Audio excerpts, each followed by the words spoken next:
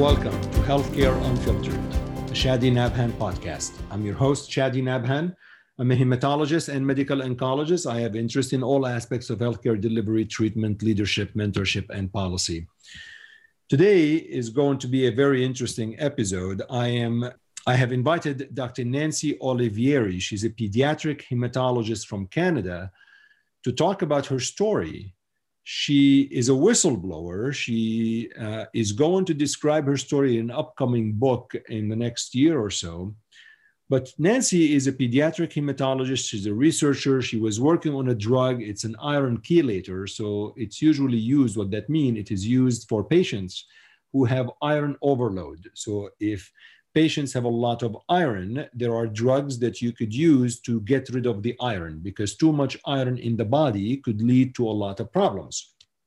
Again, I don't want to be too technical here, but there's a disease that happens in children called thalassemia, and this disease, the thalassemia, leads to patients or children needing blood transfusions.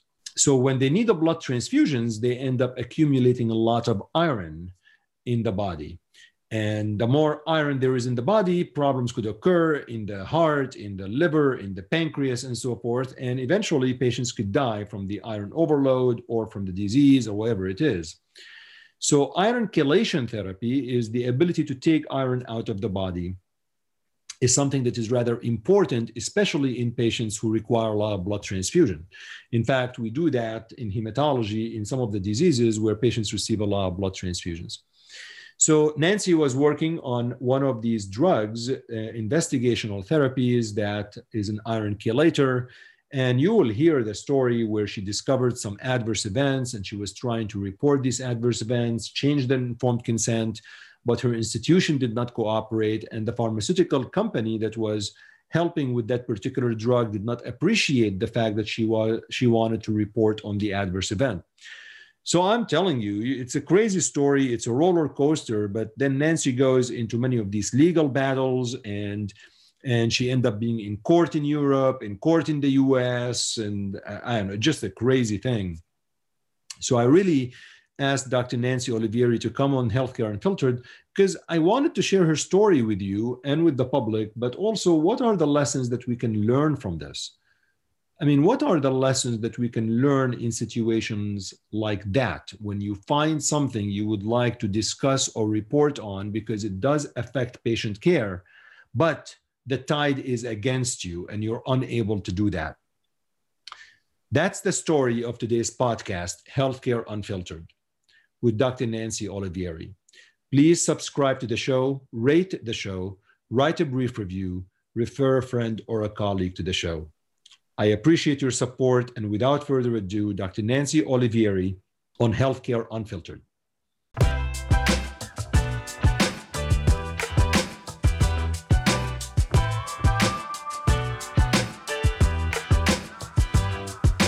Well, it's really a pleasure to host Dr. Nancy Olivieri on the Healthcare Unfiltered podcast. Nancy and I have met several months ago as part of a collaborative research work that we do together with the University of South Carolina. And I was just completely fascinated by some background story that Nancy was involved in, where there's really, I'm not going to give you, I'm not going to spoil the plot for you, but you're going to hear a story that is rather fascinating. I would say it's on the intersection of pharmaceutical greed and academic lack of integrity, whatever we're going to call it. Nancy will tell us. Dr. Olivieri, welcome to the show. I really appreciate you taking the time of your busy schedule. And I know you're doing this after your second shot of the Pfizer vaccine, where we had to postpone our taping because you got ill yesterday. God, yeah, I didn't have a good reaction, but I had more of a reaction than I thought. But Shadi, I'm really pleased to be here. I'm really grateful. I'm excited to talk to you on this wonderful podcast. Thanks for asking me. So you're feeling better. I want to make sure whatever you say. I feel great. Yeah, I feel great. Everybody, I feel great. So just a little bit before we start about your story and what you went through over the past several decades, a little bit about you and who you are and where you worked, and are you currently working? Just tell us a little bit about you. Sure. So I'm Canadian. I graduated from McMaster University Medical School 78 grade class. I went on to training in internal medicine and hematology. And in 1986, I came back from Boston to take up a position as the director of the thalassemia and leader of the sickle cell disease programs at the Hospital for Sick Children in Toronto, where I worked for the next 25 years until, as we'll hear, I left Sick Kids. And I'm currently at the University Health Network, which is the adult hospital right across the street from Sick Kids, still at the University of Toronto, professor of medicine, pediatrics, and public health sciences there. And I'm still working in Sri Lanka. I formed a charity called Hemoglobal, which works with thalassemia in Sri Lanka and Calcutta, India. And I don't do a whole lot of clinical work locally in Toronto any longer. Okay, so you divide your work between, you do more research and administration, and some of the clinical work is more global work outside of the US? That's right. So, Nancy, I want to go down memory lane with you into something happened in the 80s, where you were 80s or 90s or somewhere back there when you were doing clinical trial and something happened. Take listeners through how did this all start? Because I want to take the story gradually. Okay, so it was a different time in clinical trials. And what I read in the BMJ was an article about an orally active iron chelator, because thalassemia patients get transfused every month and they accumulate tissue iron, and they need to take a drug called a chelator to remove iron. Okay, so I call up the people in England and they're not interested in collaborating. So I go to the University of Toronto and I ask my colleague in chemistry if he can make this orally active drug. And he says, it's simple enough. You could make it in your bathtub. He makes it for me free and he encapsulates it for me. And we get permission from Health Canada and what's called then the Medical Research Council of Canada, which was public funding like the NIH, to do a trial in thalassemia patients and compare it to the standard therapy. Now, the standard therapy was needles infused 12 hours a night. So everybody was seeking an orally active drug. So the trials went on, and they went on for about 4 years. And then the first publication was in the New England Journal in 1995, and it was favorable. We were terribly excited. My colleague, Gary Brittenham, then at Case Western, now at Columbia, and I did these trials in parallel. And he was, the person who looked at all the iron levels and measured them. And then about a year and a half later, right about the time So just the 1995 paper was the culmination of your own work of the drug that you manufactured. That's right, it was, and it was all publicly funded. And then about 6 months before that, a drug company headed by a CEO named Barry Sherman had wanted to get in, and we applied for more funding, and the Medical Research Council said you need a pharmaceutical partner. That was when it was starting to happen, that you needed to have commercial support. And this gentleman, Barry Sherman, agreed to partly fund the trials. He still was supplementing public funds. And then about 8 months after that, I said to Gary, and Gary agreed with me, that we were looking at some inadequate effectiveness and some toxicity of the drug. And we told the Research Ethics Board at the Hospital for Sick Children that we were finding this. And they said, well, you have to revise the consent forms and you have to tell the patients, which we said, great. So we made up the consent forms on the May 21st, 1996. I sent those. And I sent them to the CEO in question as well, Barry Sherman, the head of this drug company who was partly funding the trial. And on May 24th, 1996, I got a letter and a voicemail saying, if you tell patients, parents, regulatory agencies, or the scientific community about your concerns, you will be served with all legal remedies. What were your concerns, though? And where did the concerns, concerns come from? Well, our concerns came from the fact that everything in thalassemia is measured. The life-limiting complication is iron overload. So if liver iron start exceeding 7, and particularly 15 milligrams per gram dry weight of tissue, then you end up getting cardiac disease, glucose intolerance, and premature death. And these were not levels that anybody had made up. These had been defined years and years before. They were not controversial levels. So I take a look and I say to Gary, but look, patient X has gone from X to 15. Yeah. The next patient had done the same. The next patient. So we were saying, well, this doesn't look like it's working anymore. It hadn't worked at the beginning, and we published the paper and everything had gone down significantly. But now it seemed that those levels were either rising or not being maintained at the level we needed them at. So we tell The research ethics board, I must say, its first chair was exemplary in his conduct. He said, you don't have any choice. Just give me those forms. I need the revised consent forms. And we gave them to him. And then 3 days later, all this happened. Now, the first person I called, well, not the first, but probably the second. I think the first person I called was Gary, but the second person I called was the dean of medicine. And the dean of medicine at the University of Toronto said, well, they can stop the studies. What's the problem? I said, well, there's a problem because first of all, they're publicly funded, these trials. Secondly, we've got to disseminate these concerns, and they're saying we can't. And if we do, we're going to be served with a lawsuit. And there followed kind of a, well, so you wanted to modify the consent form. Exactly. That's the key, Chadi. Right. Everybody says, oh, you wanted to stop the trial? I said, I'm not the people who stopped the trial. In the same letter, the guy says we're stopping the trials. We didn't want to stop the trials because not everybody was not benefiting from this drug. There were people, about a third of them, who looked like they were doing well. So we had all kinds of, it seems ridiculous now, but all these hypotheses that we presented to the drug company, in which we proceeded to propose to explore whether it was compliance, whether it was vitamin C levels. These are all things that might be relevant in the response to a chelator. And we had all these fairly scientifically based ideas to do this. And they said, we're stopping the trials. And we are, by the way, telling you, if you say anything, that'll be the, and so we didn't have any money. So you wanted to modify the consent. You went to the research ethics committee, you went to the dean, and you said, I want to modify the consent. And then how did the pharma company learn that you were trying to modify the consent? I sent them the consents. I sent them. I said, I'm sending these guys the consents. These are the consents. They're going out this week to all the other patients. And it explains what we found and explains why we want to continue. And please, because we were really proceeding in an effort to be transparent and open. I don't know why we thought we could be, but anyway, we did. And that's when he sent you like a threatening letter. Oh, it was, unfortunately, it was voicemailed and tape recorded. Because if it hadn't been tape recorded, and I don't want to fast forward, there were lots of subsequent denials on the basis of the CEO who said he hadn't said that. But fortunately, when you got the tape, you got the tape. Anyway, yeah, it said that. So I sought help through the academic institutions.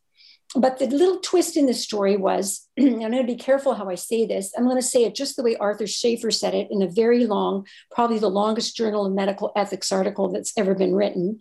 He said, some were led to speculate that the academic institutions' unwillingness to support academic freedom and patient protection were not unconnected to the university's expectation of money from the same pharma CEO. And at the time that this all happened, the very month that this was happening, the University of Toronto was expecting a donation that was larger than any donation it had ever received from the pharma CEO in question. So they were not exactly greeting my and Gary's concerns with open arms. They were like, what the hell? And sorry, I don't know if I can say hell on this. It's healthcare unfiltered. You can curse, you can say whatever you want. Okay. Drop F-bombs, whatever you want.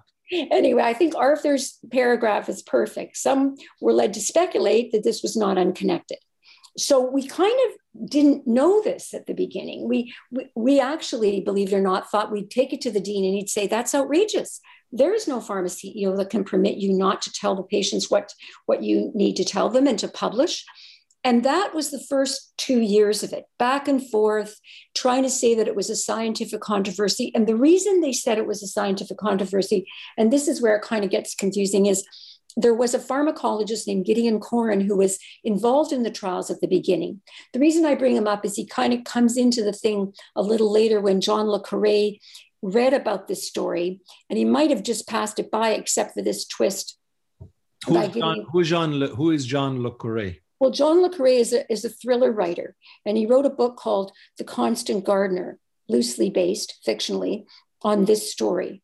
And one of the reasons that John Le Carre wrote this story was because of the twists and turns in the academic community that happened, which we don't need to get into now. The real meat of the whole thing is that, but if you do want to pick up The Constant Gardener, it's a good synthesis. It is the only book John Le Carre ever wrote on the pharmaceutical industry and its machinations.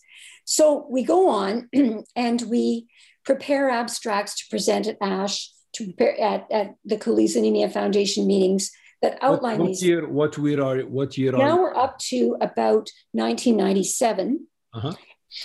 We get threats every time. The threats continue. If you appear at this meeting, you will be served with all legal remedies. So eventually, not so eventually, pretty immediately, I got protection from something called this Canadian Medical Protective Association, who decided that they would defend our right to disseminate the information in a scientific journal. So in 1998, fast forwarding a little, I got our second paper outlined the problems with deferiprone, again in the New England Journal. And that's really when, believe it or not, our problems escalated. And that's when the university did not fire me, but the other academic institution, the hospital, kept dismissing me. There's a lot of backstory here. What's the drug again? Say the drug again, Nancy. The drug is deferiprone. It's an orally active iron chelator that binds iron and promotes its excretion in patients who are iron loaded. So in 1998, you published another paper after the 1995 where you described concerns that you had. The problems, right. And then after the publication of that paper, one of the institutions fired you? No, repeatedly, I was dismissed from my position as the head of the hemoglobinopathy program. Coming from one of these internal investigations appointed by the Hospital for Sick Children called the NAMARC report, which was headed by three ethicists or scientists, NAMARC, Bartha Knoppers, and Fred Lowy. And they took several hundred pages to record that if anyone was at fault, it was me, because I hadn't done X or Y. And you'd have to read the NAMARC report to figure it out, because it's been discredited. But as a result of the NAMARC report, I was referred to the College of Physicians and Surgeons, the Canadian licensing body, in an effort to remove my license. Now, that was a hairy time because, of course, I didn't really want to lose my medical license. But fortunately, after a year and a half, the College for Physicians and Surgeons said, "Are you kidding me? Like, there's nothing this person did wrong. There's everything she did right." What was the basis like? Why did they want to remove your license? What was I can't read the entire report, but what was like? I know, it's very, well, the basis of this was they claimed that I had known about the toxicity, which of course they denied existed. It's kind of like that Groucho Marx thing where he says the food here is so terrible in such small portions. I always say that because they said there's no toxicity at all. And by the way, you didn't tell the patients on time. And I'm like, well, first of all, you said there was no toxicity. And secondly, I did tell the patients, but you guys said you wouldn't help me with the lawsuit. So yes, there was. Anyway, the point was, this was the accusation. But of course you can't read the report, but the CPSO took a year and a half to say, what are you smoking? There's no problem here. She did everything right. That was commendable. And about that time, also co-released was a 500 report called the Oliveri Report by the Canadian Association of University Teachers, which outlined everything that had happened between 1995 and 2001. It was released in the fall of 2001. And it was proof that you need an association of university teachers. I should be paying the University Teachers Association for the rest of my life because of that, because it was headed by three unpaid academics who worked for 2 years with all the documents and found what the NAMARC report had tried to cover up. So in the fall of 2001, I got those two acquittals, if you will, Chadi. I got an acquittal from the college, which said nothing she did was wrong and we're not taking away her license. So sorry about that. And I got this big report. But then the problem is that just around that time, I got a brown paper envelope handed to me in Australia. And it showed that Australia, what, for vacation or something? No, I was talking at some conference, and I'm grateful I was too, because the guy ran off, it was a guy, and in it was the application to the European regulator for deferiprone by the CEO. And in that, the CEO alleged that I had committed so many protocol violations that nothing I could say about these trials could be believed. So when that happens, I think everybody here would be afraid that you would be labeled, as my lawyer once said, a science of almost breathtaking incompetence is what the company accused me of. So I sued the European regulator and said, you can't rely on these data because they were my data and I know what the data showed. So I issued, it was Oliveri versus the Commission and the EMEA. And we went to court early in 2000 or 2001. And the Danish judge heard us and said, I know this is getting a little complicated, so pull me back if I'm going down a rabbit hole. But he said, I'd like to see all the protocol violations that Dr. Oliveri allegedly committed. And the other side said, well, no, we can't show them to you. And he said, I'm the judge and I get to see what everything is. So send it to me. And on my birthday in 2000, I remember because it arrived on my birthday, he sent me this and said, what the hell? And then I had to commission somebody whose name you might know, but a lot of drug relators would know him, named Graham Dukes, who did a 7-month audit of my trial and found that there were very few protocol violations, none in the primary endpoint, and 2 delayed serum ferritin concentrations. And he said, this trial was conducted robustly and there are no basis to this. So then the EMEA had a problem because they were relying on what they understood was an unreliable investigator, and they had believed the company's CEO. However, now it was all turned on its head. They licensed the drug as a last resort. Before we do the licensing, before we get to the verdict, sure. After you published your stuff and you got all of these issues, this thing was not being filed for approval in the US, was still the CEO. No, we're still a long way from there. Yeah, but that's the story. We're still in the EU trying to file for approval for the EU, and somebody like a good Samaritan handed you an envelope and told you this is what they're trying to do. Yep.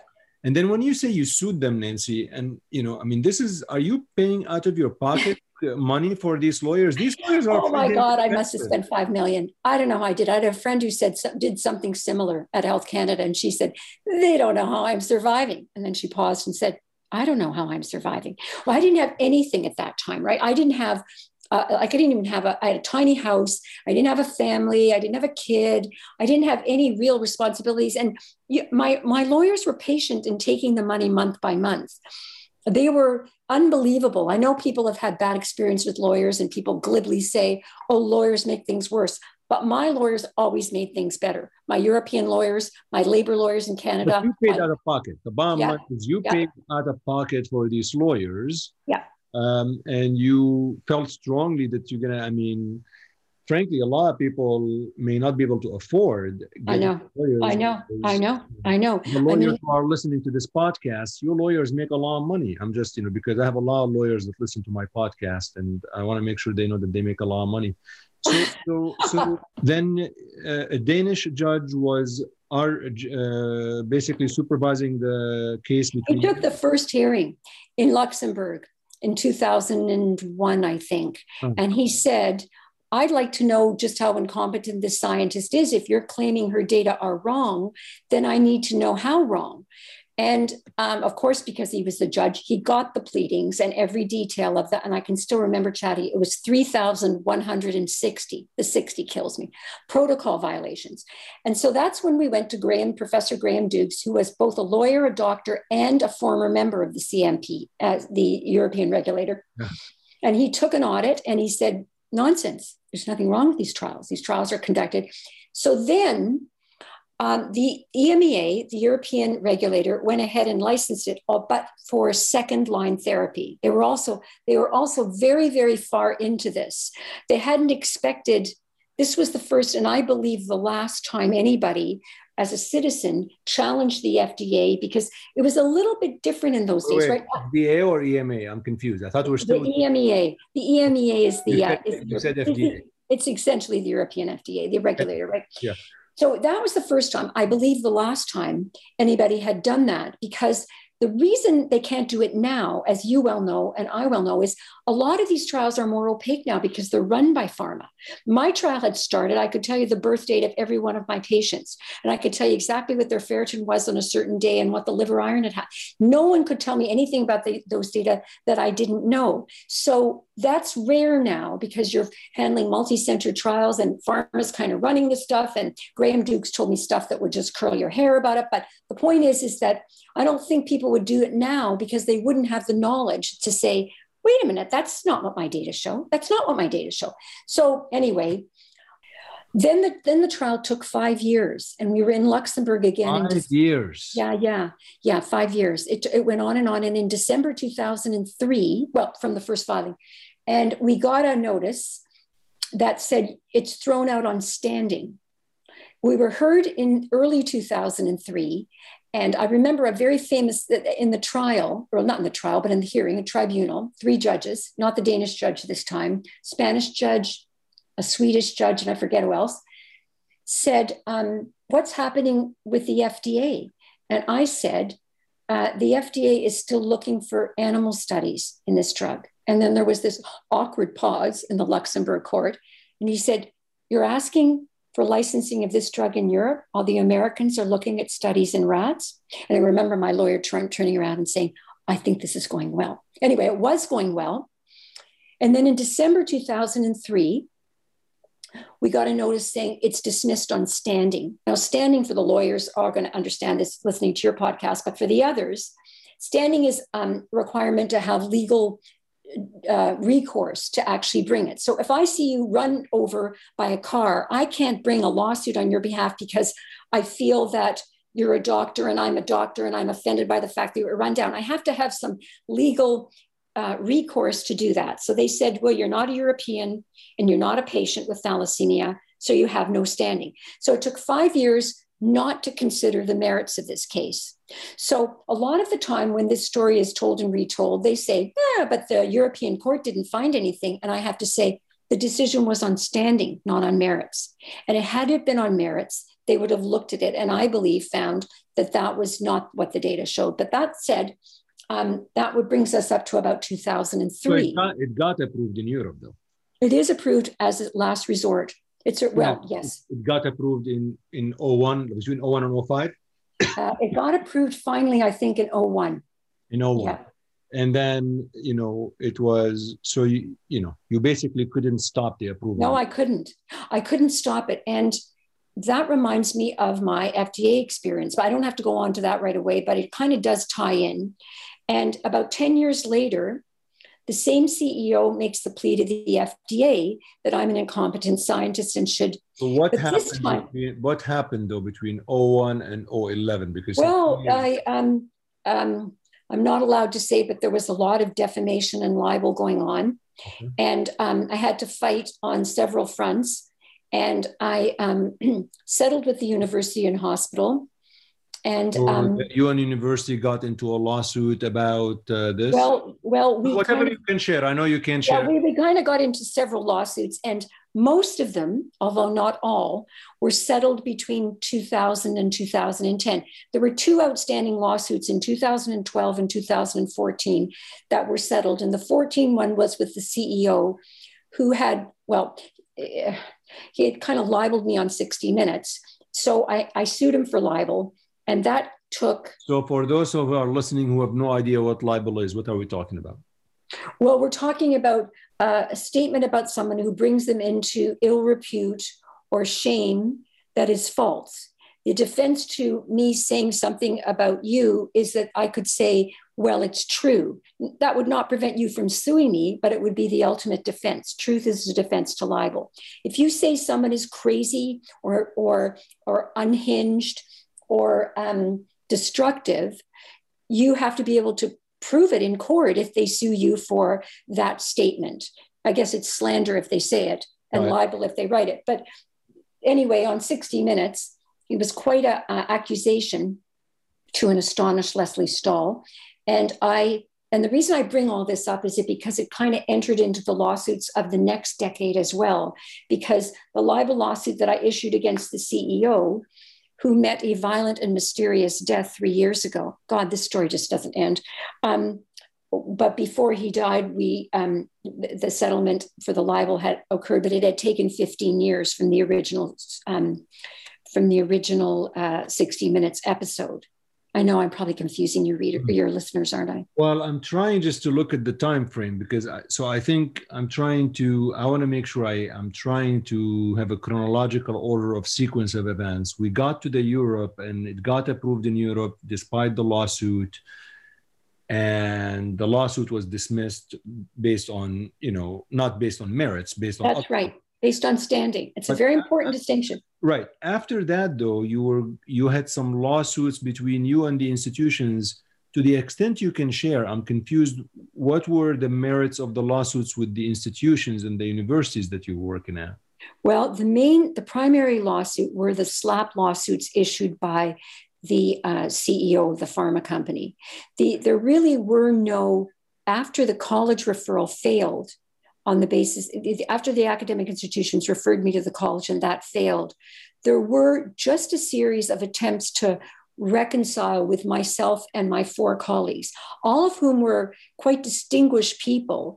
And they deserve to be brought into the story because in most whistleblower stories, the people are often alone or they have one friend but extraordinarily in my case, and there was actually a Journal of Medical Ethics article written by Françoise Baylis about this, and it was called The Oliveri Debacle, Where Were the Heroes of Bioethics?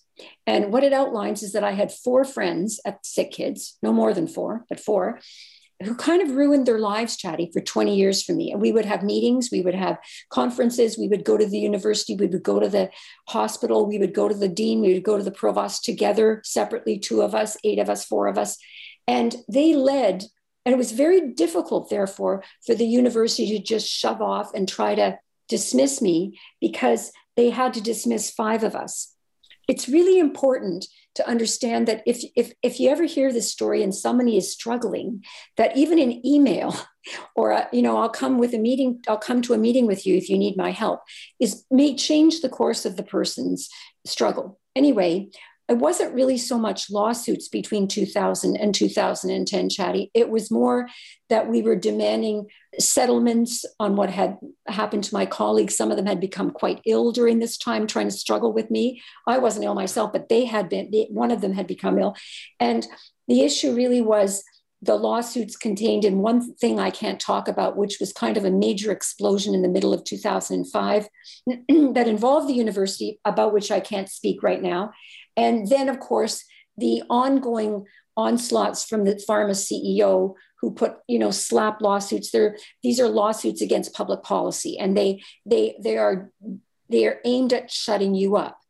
And a lot of this has been made public, and those lawsuits proceeded to be settled. And one of the problems with the libel lawsuit is that we obtained a settlement, but then the CEO refused to agree to the terms of the settlement. So we had to go to the Court of Appeal, which is the second court. I mean, most of the decade between 2000 and 2010, I spent in discovery and court and with lawyers. I should have been paid rent to there. But anyway, that kind of settled at the end of 2014. Okay. But in the meantime... And when you refer to the CEO, you're looking at the CEO of the company. Yeah, the CEO of the company. So that settled in 2014. Late 2014. And then at that time, were the FDA submissions were ongoing for approval? Okay, so the FDA, I get a call from the FDA in 2009 saying they're coming for an inspection. And I say, I am so happy I could die. And the guy says, you're happy about an FDA inspection? I said, oh my God, this is going to be the best week of my life. So what happens is, the FDA was similarly told by the CEO that I was a scientist of breathtaking incompetence, but instead of believing the CEO, as Europe had, the FDA said, no, I don't think so. We're going to come up for an inspection. And you know how rare these inspections are. They're even rarer for sites in Canada for trials that have been stopped 13 years before. But I had preserved everything. I had never taken off my desk any of the CRFs. They were stacked behind my desk in the perfect order on the day, May 24th, 1996, that the trials had been abruptly terminated by the CEO. So the FDA comes up, and I am just so thrilled. I can't believe it's the best week of my life. And she goes through what she's been given, and she realizes that what she's been given, this is all on the public record because Public Citizen, Sid Wolf and Michael Karomi wrote a long letter about this, so I'm not saying anything out of turn. She realized that what were in my CRFs differed substantially from what the FDA had received. So she looks at them and says, well, Chadi, he had a liver iron of 15. I said, no, liver iron of 4. And then here's his last CRF. See, she says, She went through that. It took a week. And 2 months later, the advisory committee on this drug was shut down abruptly. And I visited the FDA and explained what had happened. And they were pretty much ticked off. They weren't happy about this because she had probably told them, listen, this woman is anything but crazy and all the data are still there. My father saved everything. That's why I save everything. So it was just as if the trial had stopped the day before. And so then... And the trial was stopped because the FDA mandated the stoppage of the trial? No. The trial had been stopped 13 years before. The CEO had said, I'm stopping the trial. Remember that? Right, but to apply... And then I'd saved everything. And then when he applied 13 years later for FDA approval, the FDA says, well, what's happening? So he applied 13 years later based on 13 years later. Based on the old data. There was no new trial. Okay. That's right. I mean, that's right. And so he said, but you need to ignore it because she committed 3,160 protocol violations. And so the FDA, again, didn't really believe this, I don't think. It's hard to believe anybody is that bad, a scientist. So they come up and they inspect the trials and they find that not to be supported. And they also find the level of concern that I'd expressed and some evidence for why, and some of the liver irons were in the CRFs. And so she was able to observe what I had been struggling to tell them and Europe. And so she goes back to the FDA, and the FDA shuts down the advisory committee. Got it. And then everybody's really mad, especially at me. But then the FDA issues a letter that says, well, look, there are no data. So we would like you to conduct another trial. I mean, given that the first one, including I had a randomized trial going on as well, that was also shut down, including the fact that these two trials were shut down. We don't have any data any longer. So how about we look at least one randomized controlled trial of this drug's effectiveness? And he said, no, let's go with a composite of 12 or 16 trials looking at serum ferritin, which, as you know, is a surrogate marker. It brings up the whole approval of the Alzheimer's drug this week on surrogate markers. And the FDA... So he wanted to do like a meta-analysis or like... He didn't do a meta-analysis. He included several studies, mainly industry-funded studies, that had looked at something called the serum ferritin, not a liver iron. Liver iron is the quantitative assessment of body iron burden. The serum ferritin is a surrogate marker of body iron burden. And it's a little bit too complicated to explain, but it was, they said, let's put it all together. Now, I want to tell you before you start scratching your head that one of the people who published an article on this called How Low Can You Go? Asked Richard Pazdur of the FDA, has any drug ever been licensed on such low quality data? And he replied, no, I hope this doesn't establish a precedent. So there you go. So I'm just quoting people now because those are in the public domain. So I was going to say now, the FDA shut the advisory panel. For 2 years. For 2 years. So we're now like what, 014, 015? No, 2012. We're 2012. And then what happened? Did they reopen it back? What happened after 12? Yeah, they approved the drug as last resort. The Cochrane calls it last. Based on what? Based on the surrogate marker 16 trial thing. I mean, you and I have seen the Alzheimer approval this week, so we shouldn't be drinking in response to this, but now I feel like a drink. So on the surrogate marker, and the FDA said there's no evidence of clinical effect from this drug. Now, if you tell a layperson this, they say, oh, this person must be delusional, because the FDA would never, ever license something on the basis of no clinical effect. And I'm sorry to say that that is exactly what even the product monograph says. So, I mean, and people say things to me like the FDA is going to prove it. Mind you, I used to say this stuff too. My students say this all the time. Well, the FDA will prove it. And I say, don't make me kill you. Of course, that's not going to happen, because now I know that the FDA approval, may mean something in some cases, but in some cases it doesn't. So this is what happened. I'm not using the term last resort lightly. It's what the Cochrane in 2013 reported with respect to deferiprone, a last resort therapy. And they said, we see no reason to change direction in therapy based on this. So they were quite clear. So that's in 2013, it's approved as a last resort for patients with thalassemia major that are requiring transfusions, obviously. That's right. 2013 and beyond, what happened after that? And the institution participation in all of this has been the same, they're just No issue. Well, by this time, Chadi, the university has kind of exited the scene and it's sort of operating on its own, right? I mean, we're at the FDA. They're not happy. Unlike me, they're not happy. The FDA came up to inspect, but I am thrilled beyond belief. It really was a game changer. And well, Sid Wolf and Michael Karomi from Public Citizen write a big letter to Wolcott, the FDA commissioner, saying you cannot license this drug. And they hold a press conference saying you cannot license this drug. Naturally, the FDA licenses it. Now we're up to 2013, the Cochrane writes a report. And in 2014, we're still in court, but we finally reach mandatory mediation with the drug company CEO and we settle. That's all I can say, really. Mm-hmm. And then what happens is that I get told by a lot of patients, I'm still in contact with my patients because I kind of grew up with them, because in 1982, when you were probably not even born, I went to SickKids as a heme fellow, and I met all these people who were expecting to die at 18 and 20, but because iron chelation therapy had been introduced by David Nathan in Boston 4 years before, and they had gone down to get this, they're still alive today, most of them. So we can thank him for that. But the point, I guess, is that I knew these patients. I'd known them for 40 years. So they start telling me, but they told me I have to go on to Feriprone. I said, what the hell do you mean you have to go on to Feriprone? Aren't you on X? And in the middle of this, Chadi, Novartis licenses a drug called Exjade, which is also an orally active chelator. And it is non-inferior to Desferal, ruled non-inferior. And I've used it quite a bit in Sri Lanka, and I'm making no plug for it. But it's a reasonably, it's an adequate and effective drug. And so that was what I was expecting my patients to go on in the middle of the 2000s. And yet in the university, in the hospital where I am, they were being placed on, this is around 2010, a lot of Deferiprone.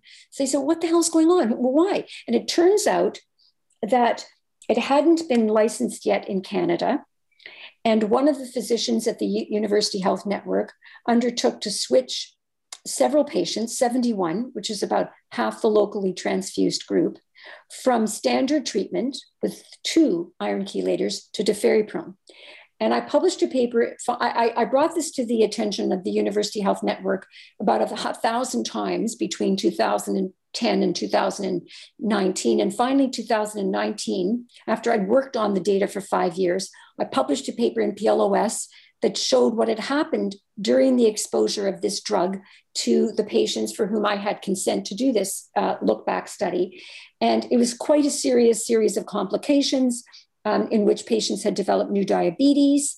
Diabetes is a complication of uncontrolled iron, had developed serious liver inflammation or dysfunction. And then we told the UHN, so that was published in the local paper called A Frightening Scandal, because it wasn't clear that these patients had even undergone this evaluation in the context of a clinical trial. Don't forget, during the time I was doing this, or maybe I didn't tell you this, it was not a licensed drug in Canada. So what was happening at the University Health Network was an unlicensed drug was being administered to half the locally transfused patients. And my colleague Brenda Galley and I kept asking, well, why? How could this happen? Where's the clinical trial reports? Where's the consent forms? And we got nowhere. So finally we published this paper. And it kind of made a bit of a alarm system go off. And since that time, there was a so-called internal review that said there was no problem, that 71 patients had been given unlicensed therapy, but it was all okay. And as soon as the 6 years were up, the drug was licensed at Health Canada. Right. So when was it approved in Health Canada? 2015. About, what is that? That's about 20 years after the whole story that I've told you in a very confusing way possibly started. So we're still in the middle of this, Chadi. We're still, Arthur Schaefer wrote the second. Like 6 years since it was approved. What's going on now? Well, what's going on now is we're trying to figure out why these people were given a non-approved drug under the circumstances in which we can't find any informed consent forms. We've gone to the Research Ethics Board of several times, and we keep getting stonewalled. We're stonewalled at every turn. And about March of 2020, just as COVID broke, 88 scientists, ethicists, researchers sent a letter to UHN saying Dr. Oliveri should be able to tell the patients what happened in this case, and what about informed consent, and why they were switched to unlicensed therapy. And we support this transparency very greatly. And we never got a letter in response to that. So we set up a website called inthepatientsinterest.org that sort of, it's mainly the letters that I've written to the University Health Network over the past 2 years saying, how could you give an unlicensed drug to people if you didn't have informed consent or a clinical trial? And so this is kind of a scandal upon a scandal. And people say, didn't this happen like 20 years ago? I said, well, no, not exactly. It's sort of a new scandal. And since that time, so we've been to the European Court, they've taken me to the college, that failed. We've been to the FDA acted very diligently at one point and then not so diligently at the end. And, it just everything has kind of snowballed. And it's kind of just the whole failure of accountability in this case. So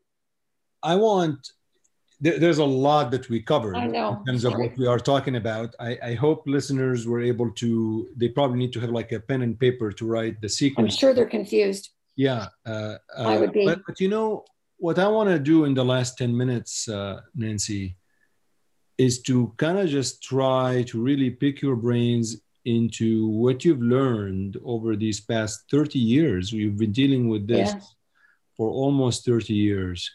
You've dealt with pharma, you've dealt with the CEO, you've dealt with your own academic institutions, you've dealt with the FDA, you've dealt with the European Regulatory Authority, you've dealt with the court system in the US, you've dealt with the court system in Europe. So it's fair to say that you have dealt with so many aspects of the legal system, the academic system, and the pharmaceutical industry. So at least in my simple brain, I'm trying to decipher all of this complicated story into few lessons learned, into what's your observations. I guess let's talk about how, in your experience in dealing with the academic community, I want to start with university, deans, chairs, whatever you dealt with over the past 25 years throughout your experience. What are the lessons learned from that particular aspect? And then I want to move to pharma. But tell me about your observations, lessons learned from what you've learned from dealing with the academic community. Well, Chadi, I'll start with my colleagues. Again, I just want to give them a shout out because most people are silent. They don't even look at you. Your whole Christmas card list changes, and they're not interested in you, and they try to sideline. And if they don't want to attack you directly, they just move away. So I must say that I found extraordinary in the actions of 4 people. I would say more like 10 people, because there was one ethicist. If I learned that there were people who, no matter how unattractive it seems to support you, will listen to the story somewhat reluctantly at the beginning and then say, what the hell? Okay, I'll be involved. And I don't know how to piece the commonality of those people together. In fact, it's one of the only questions I find terribly interesting, the one you've asked, which is, I used to say, what's common about these people? And a lot of people say, oh, Nancy, why is this interesting? I say, well, because this is the heart of it, really. Who helps people when they're down and right? Not down and wrong, down and right, and maybe down and wrong too. But so the upper echelons of the university, I use that term loosely, the people who have achieved positions of power and privilege, almost universally, I say almost because I'm going to say that I had highly respected colleagues in both Oxford and Harvard who helped me in an astonishing way. And it kind of put a spoke in the University of Toronto's wheels, because these people were like, no, we don't think she's crazy. No, we know she talks too fast, but we think she's completely right. We 100% agree with her. These were prominent hematologists who spoke up. So, and there were people, including in the law faculty, who were absolutely critical in reversing some of the ways we thought we were going down. So there are odd people in the university, high hierarchy, but in general, most of those people have ascended by being yes men and yes women, and they won't ever go against the university's hierarchy. So you need to rely on good people, and it's hard if you're in a state of confusion and fear to figure out who's good and who's bad. I was probably the luckiest whistleblower on earth. I had these people, and at several junctures, they were completely critical to any success we had. So I think in general, the second thing I want to just add quickly is that I had the faculty associations of both Toronto and the Canadian Association of University Teachers, and they were headed by two extraordinary people at the time, Bill Graham and Jim Turk, respectively, and they were just fearless. I kept waiting for them to bail. And I'd say, okay, we're going to write but you've had some of the colleagues that supported you and worked with you, but others who turned away, who did not. Oh, many more turned away. I want to know about leaders. I want to talk leadership. I want to talk chairs, deans. Okay, couldn't come up with one. Yeah, I could come up with people outside the university, like David Nason, who was head of the Dana-Farber, and David Weatherall, who was head of the Weatherall Institute in Oxford. Those people were tireless. But local, not a person, not one person. How about in dealing with the FDA and in dealing with the regulatory authorities in Europe? How would you describe your experience? Any lessons learned there? I would say that, no, I would say that I saw quite quickly, I saw the inspector who came and did my trial recognize the truth of what I was saying. And I grew confident in that. But then after that, there was the process of let's just get this through. You know, the FDA is paid 75% by pharma, and that it's quite complicit in many decisions with pharma.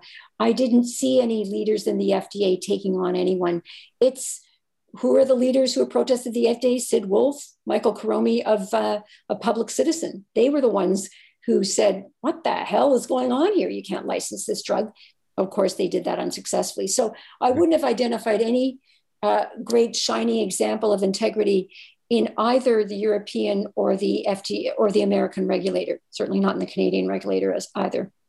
How has been your experience with the legal system, whether it's the legal system in the US or the legal system in the EU? Well, I had extraordinary lawyers, extraordinary. I had an extraordinary libel lawyer, I had an extraordinary labor lawyer for 12 years. She was my labor lawyer. I mean, I do think a lot of people say that, it's kind of like, Winston Churchill said about democracy, it's terrible to go to lawyers, except there's no other alternative. And sometimes you just have to go to court. And that— if you can afford it. Yes, this is the problem. And, we made joint contributions and we had people helping us. And my dad helped. He was still alive, but he wasn't wealthy either. And, yes, you're right. It's terrible. And a lot of these lawyers did it on the cheap or on delay. And I'd say that it's ridiculous, but my experience with lawyers was almost completely positive. That's good. That's good. Hey, to all the lawyers listening, you're doing a good job. Sometimes. Yeah, I had faith in them. I had faith and it was returned, I think. So let's try to ask about your experience on your reflections in dealing with the pharmaceutical industry, although this is like an N of one with one company, but how did the past 3 decades, what lessons learned are there? Well, I think it's a pretty sad state now, as you know very well. It's kind of like it's gone with the wind. When we used to do our own trials and Gary and I would think up a protocol and say, that's a stupid part, you take that out or I'll take that out. That doesn't happen anymore. And what I think the public should know is that pharma manages. There's all kinds of wonderful books written about how ghost managed clinical trials are and what they really mean, which is exactly what pharma wants them to mean. So we only know about drugs what pharma wants us to know. And I have a number of ways that we could get around that, but they're complicated and cumbersome. And obviously my experience with pharma has not been a good one. But I think anybody who doesn't go along has a reasonably rocky experience with pharma. And, if you don't like being told what to do or told what the data is going to show, you're probably in for a rough ride. You might want to look at another career than a clinical investigator. So Nancy, what's next for you? This is, by the way, it's just a fascinating story. I think it's complicated. I think it's a crazy story, but what's next for you? Well, I want to get back to Sri Lanka and Kolkata because, thalassemia is very, very under-resourced there. You would not believe how under-resourced it is. I mean, very few people are actually even transfused, and chelators are free, but their reach is the tenders aren't. So, I mean, those are the happy times we had. For 26 years, we've been working in Sri Lanka and just talking to the people there yesterday and working on papers. That's where I really want to be. Are you writing your experience as a book or something? Yes, I just did. I want to show. Someone wrote a book about it, and you were not happy with that. Well, I didn't.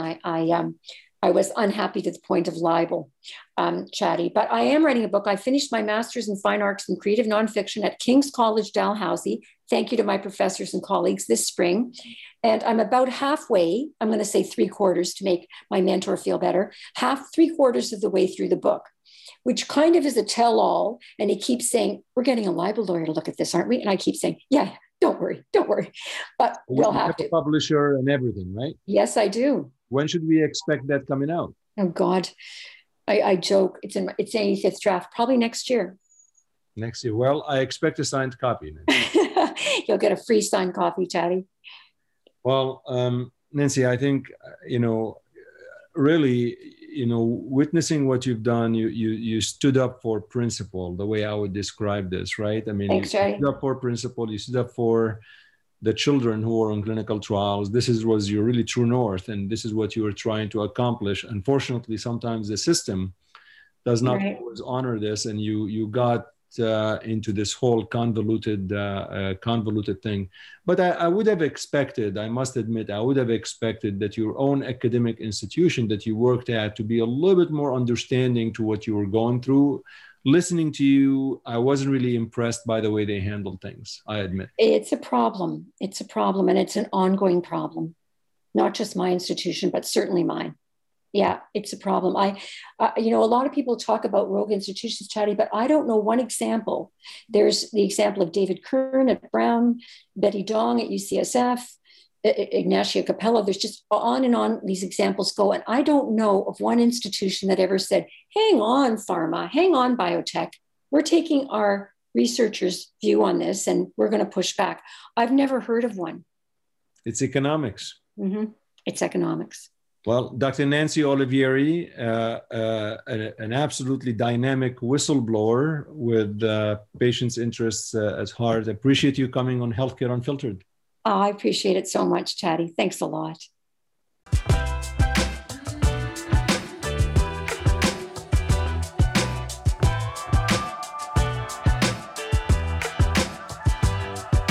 Thank you so much for listening to today's podcast. It's a crazy story. It's a fast-paced story. It's a little bit confusing with the timeline and everything we just talked about.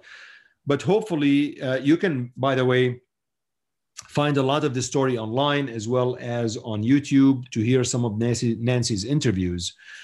And I look forward really to her book coming up next year. I appreciate your support. Let me know how we're doing. You can direct message me on Twitter at Chadi Nabhan. That's at ChadiNabhan.